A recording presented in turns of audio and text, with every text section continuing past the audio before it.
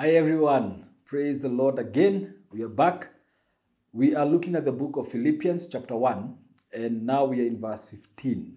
Okay, so if you've been keeping up, I pray that you're getting blessed and you can also share ideas, more wisdom from the book of Philippians chapter 1. So let's read, let's go back a little bit. We check verse 13 all the way so that we're able to create context. And it says, so that it has become evident to the whole palace guard and to all the rest that my chains are in Christ, and most of the brethren in the Lord, having become confident by my chains, are much more bold to speak the word without fear. And verse 15, some indeed preach Christ, even from envy and strife, and some also from goodwill. Please understand that. Now, Paul is saying that I have been bold enough in my chains to preach the gospel to these people, to become a witness to these people. And many of them have actually become bold to speak without the word, without fear. Speak the word without fear. But then he continues and says, some preach Christ, even from envy and strife, and some also from goodwill. Two things to notice, that in this situation of Paul, we have two kinds of preachers. They are both preachers, but two kinds. One kind is driven by envy and strife, and the other kind is driven by goodwill. The kind that is driven by envy and strife is the kind that tries to preach better than you are. Or, they say, our pastor is better than yours. Others are driven by strife. There is a problem in the church, and so they want to preach about that strife. Others preach because they are envious. They envy. So they want to, they see that another pastor or another believer has a car, and then they want to preach against cars. So they want to preach. And Paul is saying that indeed some preach about this. Now, to give it context, it seems to me that even though Paul inspired people to preach or to speak the word without fear, they began to speak it, and some were driven by envy and strife, and others were driven by goodwill. This could have happened in the prison and out of prison. Okay? And even in today's time, it is no different. We have churches everywhere in the world. In Kenya, for example, Nairobi, we have so many churches, but you go to some of these churches and you realize they are preaching out of envy and out of strife. And you go to others and you realize they are preaching out of goodwill. They really want to help people. The funny thing is that most of them are driven by envy and strife.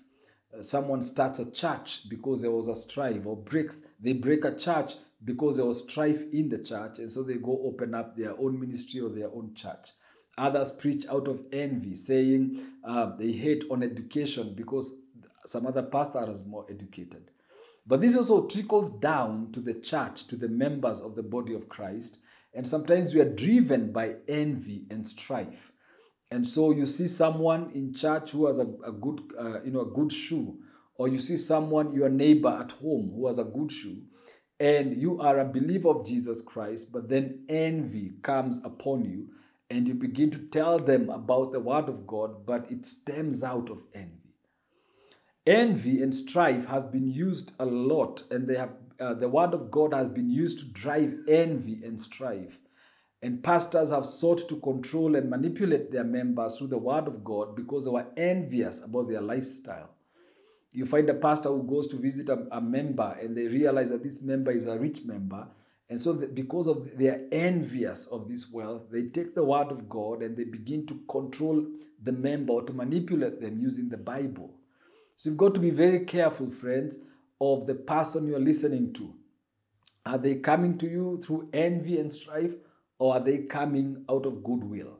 These are questions that we must ask ourselves. Whoever we invite into our space and into our lives, are we inviting envy and strife, or are we inviting goodwill? But we also have to look at ourselves, deep down within ourselves, and ask questions. Are we being driven by envy and strife in what we do, or are we being driven by goodwill? When we want to visit a children's home, for example, Are we being driven by envy and strife because one other person, another church or another ministry did the same thing? Or are we being driven by goodwill because this is what we stand for? Strife in church is real in today's time as it was real in that time of Paul. And strife has caused churches to be birthed and churches to be broken. Strife has created more people, brought up more people into the ministry, as well as destroyed more people in the ministry. But Paul says that the former preached Christ from selfish ambition, not sincerely, supposing to add affliction to my chains. Now he begins to personalize this letter, and he says that these ones who preach out of envy and strife, they preach from selfish ambition and not sincerely. In our time, they preach out of selfish ambition. They want to drive the best cars and live in the best houses while their members languish in poverty. They want you to give your entire salary or your entire amount of money that you have and be left without anything so that you can fund their lifestyle. And that is just a problem, and it's there in our generation.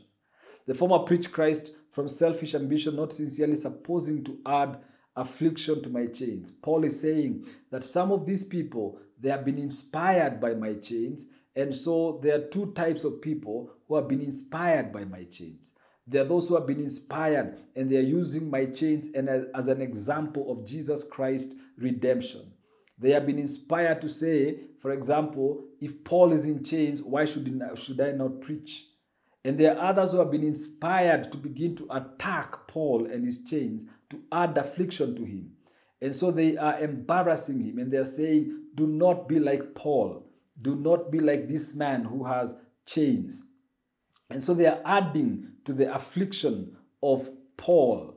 He's already in prison. And so they are using that and saying the church of today is not a good church because their leader is a prisoner. Their leader is a criminal. How can a man of God be in chains? How can a man of God be in, have struggles? So they are using this, Paul's chains to add to their affliction, but they are inspired to preach. Paul's chains are inspiring in two directions. Okay? And so your struggles in life will inspire people in two ways. There are people who will be inspired by the mountains you have overcome. There are people who will be inspired in a positive way by your shame and your embarrassment. And they will say, if this guy rose back, I can rise back.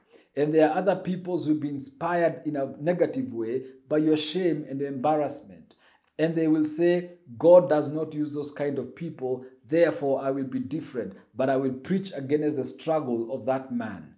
And so they will begin to preach against you and they will scandalize you. And there are others who will be inspired by your shame and they will decide to say, I will express love to this person. Okay? And even in your own home, there are people who will be inspired by your shame and by your chains. And there are people who will be uninspired by your chains. There are people who will be positively inspired and there are others who will be negatively inspired. So whatever it is that you're going through, you will never have 100% people supporting you. You'll always have a few who are against you and a few who are for you. Then Paul says, but the latter, the ones who are preaching out of goodwill, out of love, knowing that I am appointed for the defense of the gospel. So he says, there are these other guys who are preaching out of goodwill. They're in fact preaching about my life in prison and how I have overcome. And so he says, they know that I am appointed for the defense of the gospel. So Paul is in chains not because of shame, not because of embarrassment, not because of a scandal, though being in chains is a scandal in itself, but he's in prison so that he can become a defense for the gospel. He was to go to Rome to defend his faith, to defend his gospel. But then one of the other things that he says is very critical. What then? Only that in every way, whether in pretense or in truth, Christ is preached. And in this I rejoice. And again I say, rejoice. And in this I rejoice. Yes, and will rejoice. Now, how can you rejoice when people are talking about you? How can you rejoice when people are gossiping about you? They are gossiping in the name of Jesus. They are gossiping against you, but they are putting in the word of God in there. They are baptizing their gossips. They are talking about you. How can you say, I rejoice when people are slandering you? How can you say, even though they slander me, if they slander me, and if they don't slander me, the gospel is being preached. Christ is being preached. Those who preach for money, they are preaching for Christ.